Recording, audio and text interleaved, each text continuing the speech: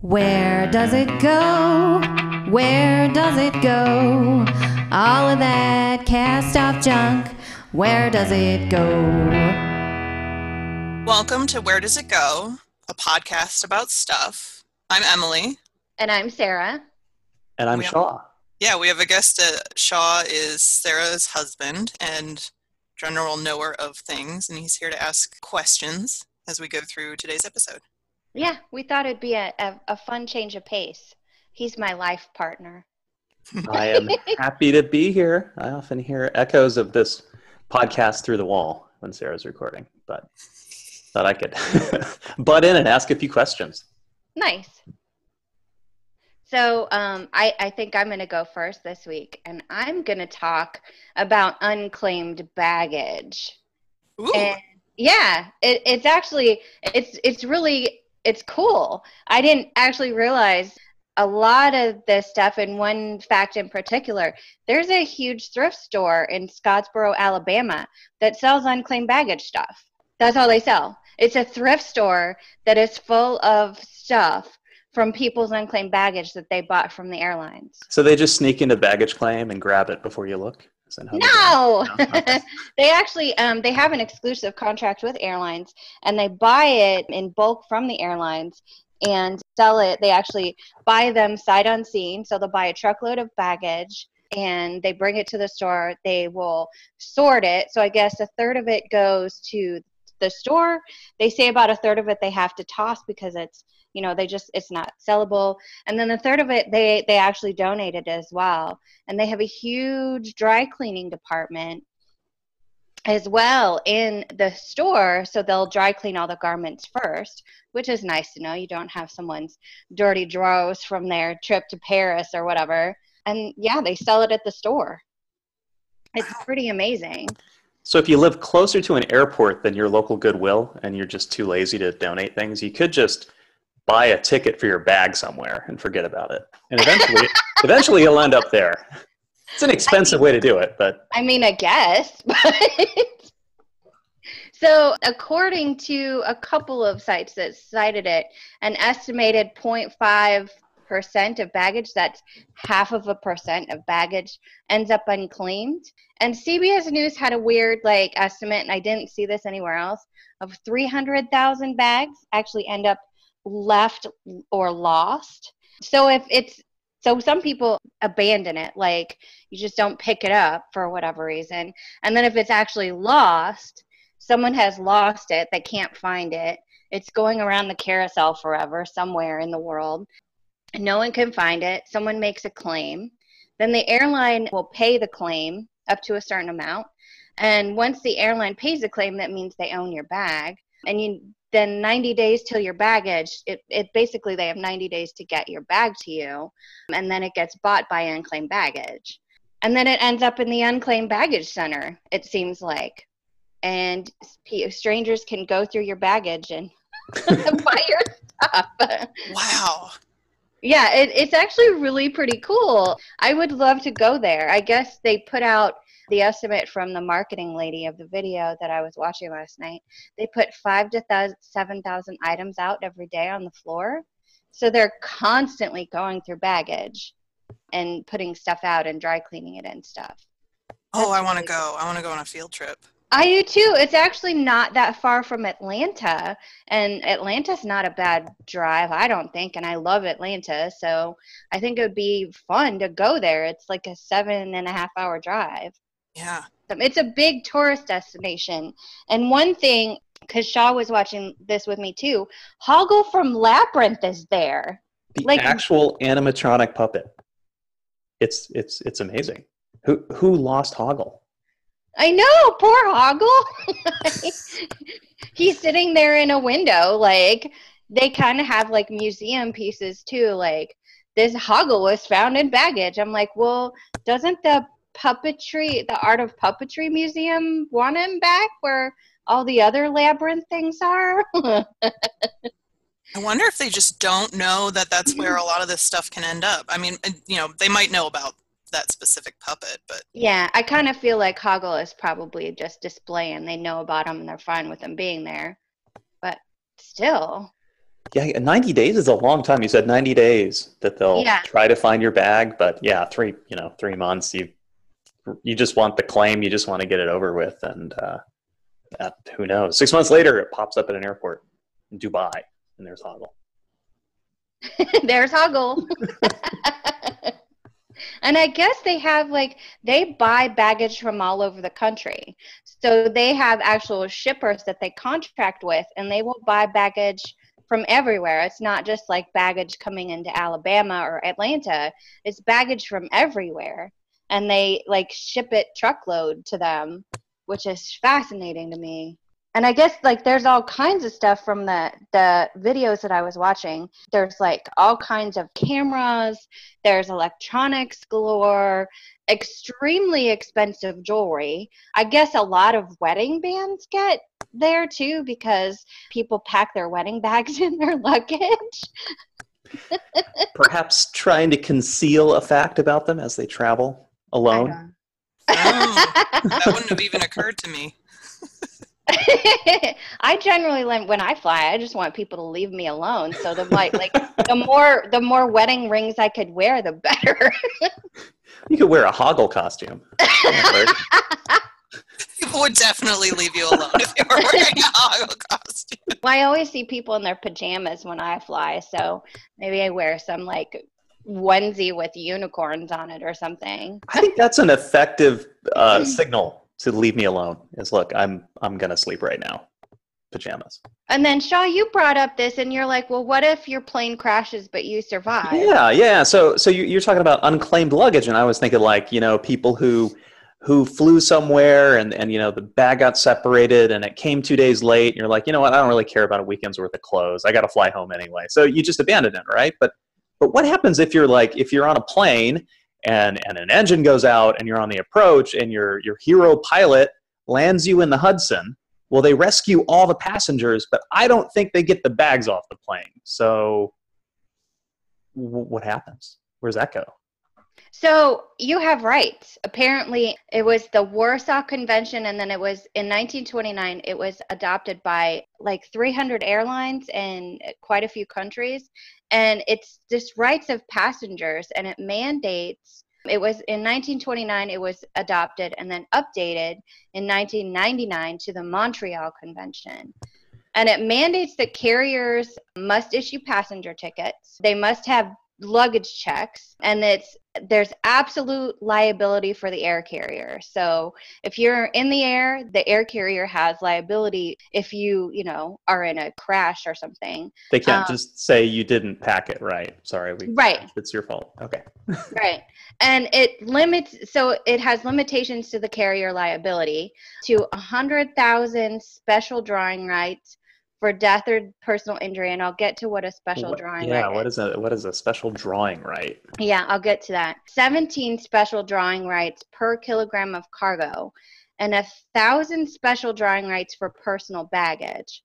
So a special drawing right it's a form of currency, and they base it off of a few different calculations. And it's basically, I guess, because airlines are all over the world, so you want to have a way of calculating how much stuff is worth, even though there's different currencies. So I looked it up, and it's approximately £1 sterling. And then the IMF website, imf.org, the SDR rates as of last night at 9 o'clock are $1.39 US dollars. Okay. So if you die, then your family gets 100,000 special drawing rights times, that would be times $1.39. So that would be how much your family would get if you were personally injured or you die. And then your personal baggage would be 1,000 special drawing rights, which would be about $1,500 for your personal baggage. If your plane went down in the Hudson and they're like, yeah, we're gonna let the bull sharks that live in the Hudson keep your lingerie. Well, I always fly with chicken in my bag for the sharks. Oh yeah, that's really nice of you. Well, you said that was 1929. They've been doing this for 90 years. They've had this this set of regulations, I guess, is like a treaty because it's international. So Yeah, and it was updated in 1999. And you brought up, and I didn't even know this, I used to help out in my grandma's travel agency when I was a kid because she owned a travel agency. Used to go and help her print tickets for people. I didn't know it was on the back of the tickets. I never read them, but you knew that. Well, I remember back in the 90s reading a paper ticket back when you had to, they were that special paper kind of like card, and it had a million little tiny words on the back, and it talked about a convention, Montreal, I don't remember, it was probably before 1999, about your rights, but it's just like some legalese stuff there. Seemed like a secret code. But interesting. 1929, it had been 90 years of international compensation laws. Mhm. That's exciting stuff, isn't it? It was actually really cool. I had never even considered that. Like, of course they're not going to be fishing your bags out. Well, so I guess where do they go? They go wherever they go, but you get some money, and I guess that's standardized. So Yeah. it's nice to know. Yeah. And the lady at Unclaimed Baggage Center, she was saying that sometimes people show up like looking for their bags. They're like, I lost my bag and I'm wondering if it's here. It's a little late. Yeah, you're not going to find it. It sounds like Well, and you said they put 7,000 things out a day. No, you're not going to find your leggings. Yeah, your LuLaRoe leggings. No, somebody bought them already, or they donated them, or they trashed them if they were like all tore up. Yeah. So, yeah, I think it would be an amazing field trip. It would be a lot of fun. I don't know what else there is to do in Scottsboro, Alabama, but it's not far from Atlanta, so there's that. So that's where it goes. You can buy people's stuff. So when you can buy a ticket on a space flight from SpaceX or whoever else is doing it, do those existing conventions cover you there?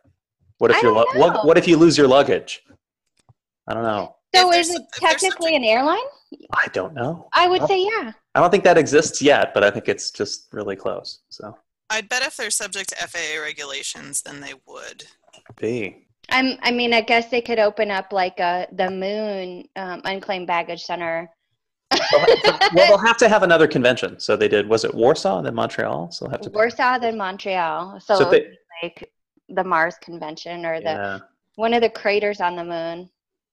Or Scottsboro. They should just have it in Scottsboro. So can you just imagine the scene at the ticket counter, like when if like all the delegates to these conventions about luggage, if they lose their luggage on the way, can you imagine them showing up and litigating all that?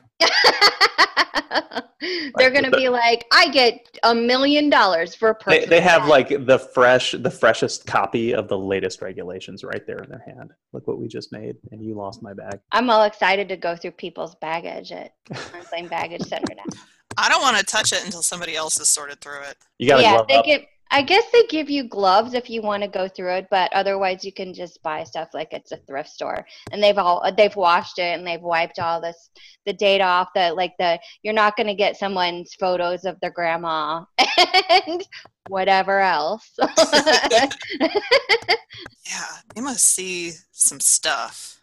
Yeah, I imagine it's similar to my job where I find cameras and I'm like, I see one picture and I'm just like, okay, we're gonna erase that now. So you said it was 0.5%. Is that about right? Of bags in the U.S. 0.5%. Lost. That's pretty efficient. Yeah, it doesn't seem too bad. I remember, Sarah, this was a long time ago. You were traveling somewhere. You were stuck in an airport. It was horrible weather. I think it was Chicago and O'Hare, and it was just snowing. But somehow your bag took off before you did because your flight was delayed, but your bag left.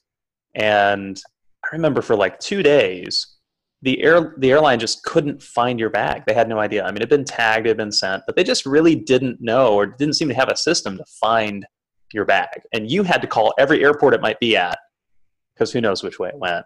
And you eventually found it. So I guess that's kind of how it happens. They have a tracking system, but it didn't seem very good at the time. So you want to know where my bag was sitting? It was sitting at the destination airport in the unclaimed baggage section. It had been going around in the carousel, and after a while, they take it off and put it in the office. That's where it was sitting. I called down there, and it was sitting there, and they had to ship it to me. Yeah. I remember the airline didn't know that. They just said, well, you could call every airport, and that's what you had to do. So maybe the Yeah. systems are better these days.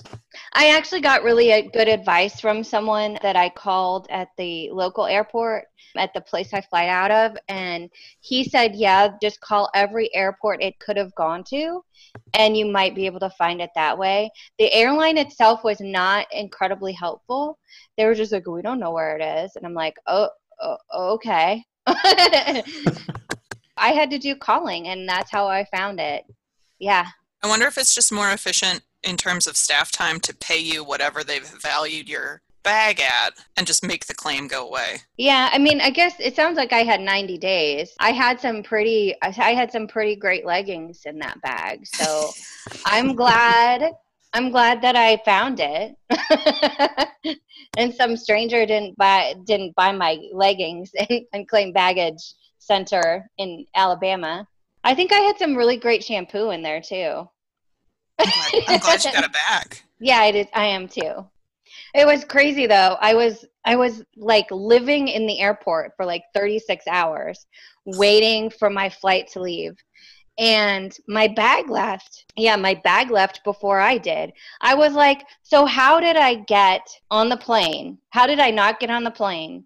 But my bag did. I don't get that. That's crazy. Yeah. It truly doesn't make any kind of sense. I don't think so either. Like, how did it get there? I think they try to fill up if a plane's a little light, they'll put a little extra on just in case there's a little extra on your plane. They must just be trying to even it out, get it there. They figure, hey, early is okay, better than late. So I'm glad I got it back, and this is a note to everyone else: don't give up. Search for your baggage at anywhere it could be, any airport it could be at, and if you're not too attached to it, then you can make a claim, and then maybe if you take a trip to unclaimed baggage, you'll find your leggings again, but not likely. Our topics are totally unrelated today, which is neat because that's not always the case. I know, it's like we kind of have this weird like psychic ability sometimes. Yeah. I think we've only had one other episode where the topics had nothing to do with each other. But I'm going to cover where rigor mortis goes. Oh, cool. So rigor mortis is one of several processes that a body goes through after death. The other mortises are livor mortis, or livor, as in V-O-R, not V-E-R. And another one that I don't remember the name, but it has to do with the body cooling down. That's another type of mortis. But rigor mortis has to do with once the heart stops, the body begins to stiffen, blood starts to pool, and the body starts to cool down. At the moment of death, all the muscles in the body relax completely because the central nervous system is no longer sending directions. And that's the point of brain death. There are actually a few different definitions of death, and they often depend on where you are in the world. Like a Western definition of death is brain death, but it's not uncommon for the heart to stop beating for an extended period of time being considered a form of death. So it just depends on where you live. But in terms of brain death, muscles all relax. And then within about 2 to 6 hours of death, depending on the conditions around the body, like the environment of the body at death, within about 2 to 6 hours, the body starts to stiffen because the muscles start to contract. And this typically starts around the eyelids, the neck, and the jaw. If you have been in a stressful situation where you've had a lot of physical activity right before you die, the rigor mortis can actually be instant or near instant at the time of death. I didn't know that. That's weird. Yeah, it can be kind of the forensics of rigor mortis and timing have been a big deal in terms of crime scene investigation and in terms of overall review of causes of death, etc., timing of death. So it's probably really important to know what people were doing right before they died, if at all possible. Rigor mortis is sped up by cold temperatures and slowed down by hot temperatures. And there are actually human beings that do not show rigor mortis symptoms.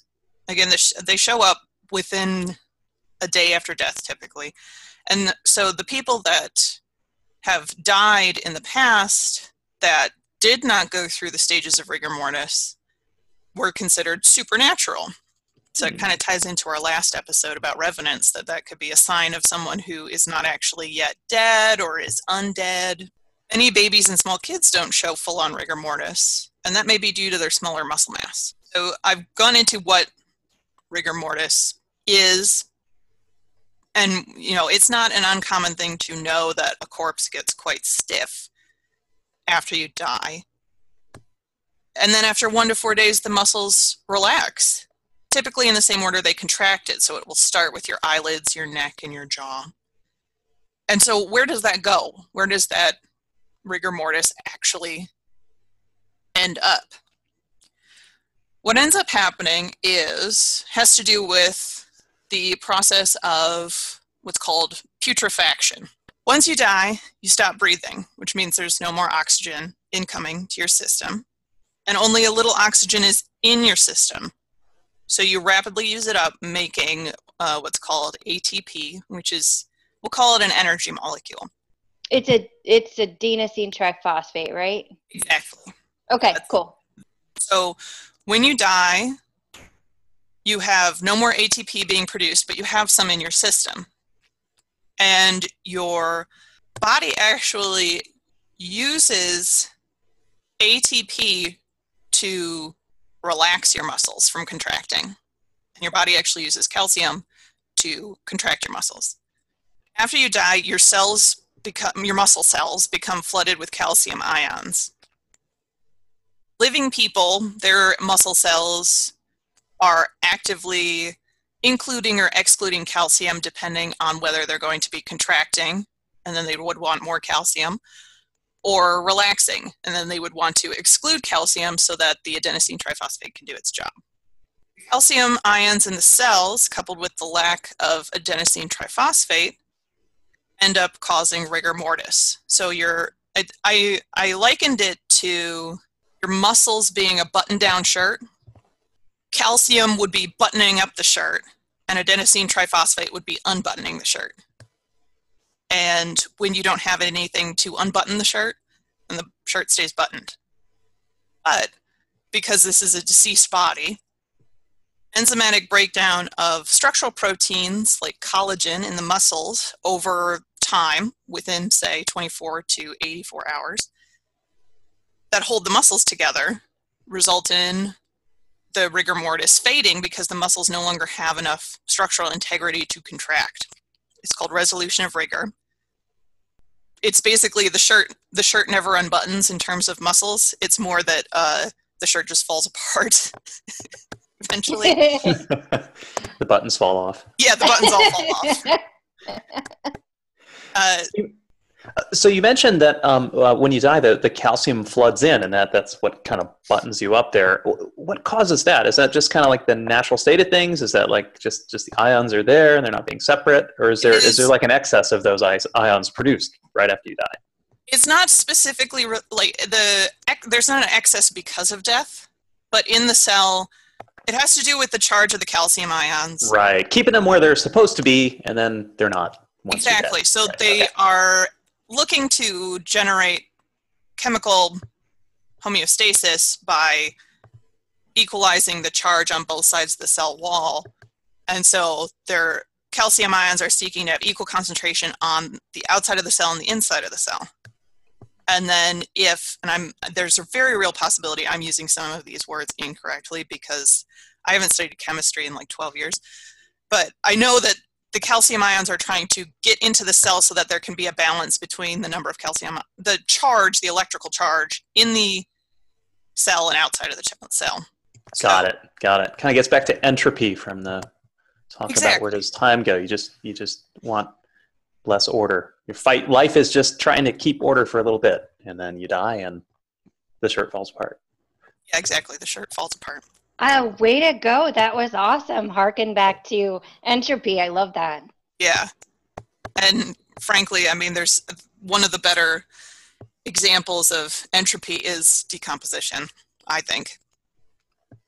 So things like infection in a body, warm temperatures, and physical damage to muscles can increase the rate of putrefaction. So they can increase the rate of resolution of rigor. And then some, I guess, these are not fun facts, these are just facts, and they're a little morbid. So if this has been a bothersome talk to anyone, then feel free to skip ahead. But resolution of rigor is why we age a lot of our meat that we consume, if you consume meat. It has to do with allowing the muscles to decompose just enough that they're not rotten, but they're tender because the collagen has broken down enough that the calcium bonds can no longer hold together the muscles in a contractive state. I thought that was interesting because I've never really known why meat was aged, but that's why. And then also, because rigor mortis starts with your eyelids must be closed soon after death, or they'll be very difficult to close.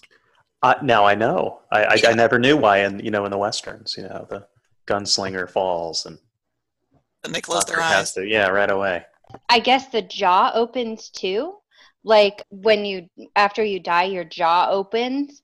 And I know this because Caitlin Doherty's book, I was reading it, and she was talking about how death isn't pretty, how we make dead bodies look pretty so people can look at them at their funeral. But like she was talking about when she learned how to sew the mouth shut, she's like, there's nothing glamorous or pretty about it. You're actually sewing someone's mouth shut because death has made their mouth open, and I guess it would be the relaxing after rigor of the muscles. Yeah, it would.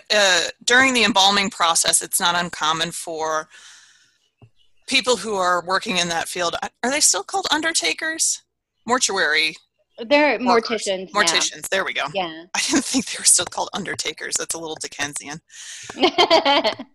But they often have to massage the bodies into a more socially acceptable pose than the one that they assume when their body contracts completely. Because if you don't get a corpse embalmed before putrefaction starts really taking hold, it can be a real problem depending on how long you need to keep a corpse looking acceptable for a family to view it. A lot of balancing. You said rigor mortis can set in very quickly if you're performing like strenuous activity right before death. So if your final moments were running away from the bulls in Pamplona, that would make kind of a difficult setting in a casket. It would. It can also, things like being in a fight, dying in a fight. I would bet death in war was a real challenge to deal with in terms of the body stiffening quickly. Very talented work the morticians do. Yeah. They do. They do enough work well enough that you don't know what they do, type of thing, unless you're told. And that's a sign of an artist that knows what they're doing. So yeah, that's where rigor mortis goes. The shirt falls apart, as it were. Or the meat gets more tender, whichever sort of. That's true. Side. If it's a cow or something. Beef in a fridge, or something more human. Oh.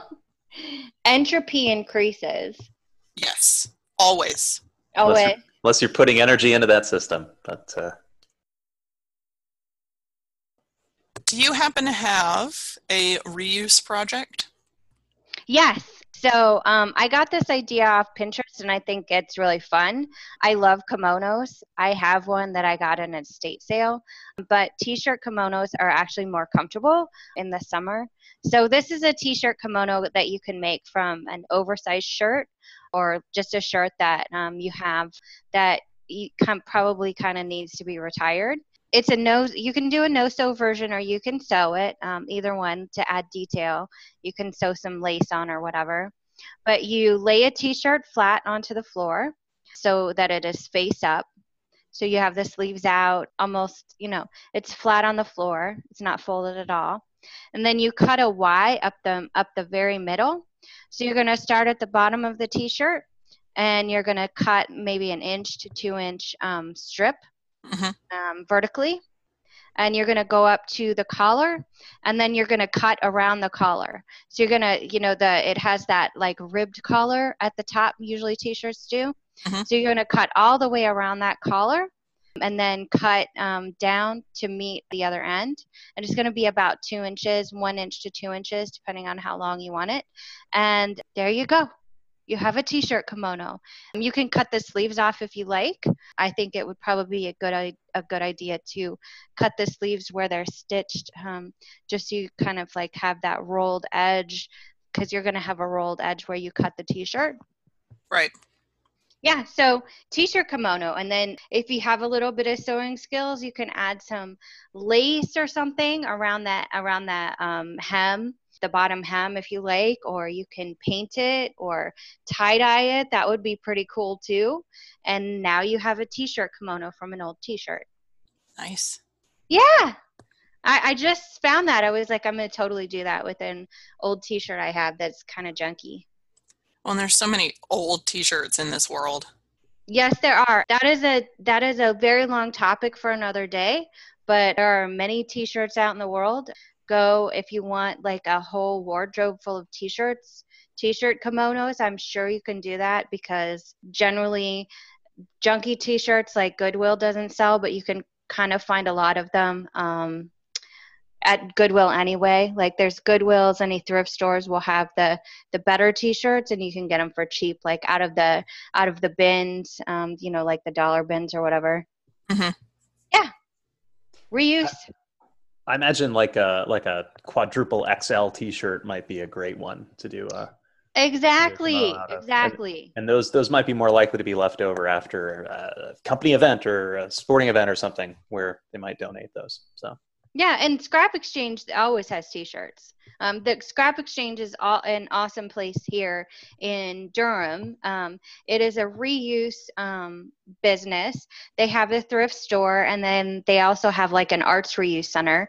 So companies and private citizens will actually donate leftover craft supplies, and you can go buy cool craft supplies. You can buy cool old, like wood cast-offs, old electronics, and then the thrift store has like everything you would think a thrift store would. So they always have t-shirts and whatnot. They have great stuff there. Your chances of finding something like a silk kimono are actually kind of high. So I actually have found 2 kimonos there. I have purchased a silk kimono as well from Scrap Exchange. So if I have a silk kimono and I want to make a t-shirt, I think there's got to be a recipe for that. Somehow. Yeah, I don't know that recipe, but I'm sure you pretty could. Cool. But why wear a t-shirt when you can wear a kimono? Well, maybe you're going to a restaurant that's got a strict dress code. So it could be, yeah. Kind of place. No kimonos. Yeah. Only t-shirts. Casual, very casual. So what was livor mortis? LIVOR? That is the pooling of blood. That's the pooling of blood. Okay. After death. It's also often called postmortem lividity. Oh, lividity. Okay, all right. That's what I know it. I'm like, what is livor mortis? It makes sense now. Okay. And it's kind of a liver color, sort of almost purplish. Like maroon. Yeah, is it similar? Like I have sprained my ankle before, and the blood pulled into my ankle, and it was like a purple color. Is it similar to that? Probably similar. It's because the blood is also coagulating. I hope that the blood did not all coagulate in your ankle. It probably didn't. No, oh my God. I hope you probably wouldn't have a foot anymore. But, yeah, I like my feet. So that may alter the color slightly, particularly because the body only has so much oxygen left in it after you stop breathing. Thank you, Emily. Thank you, Shaw. Thank you, Shaw.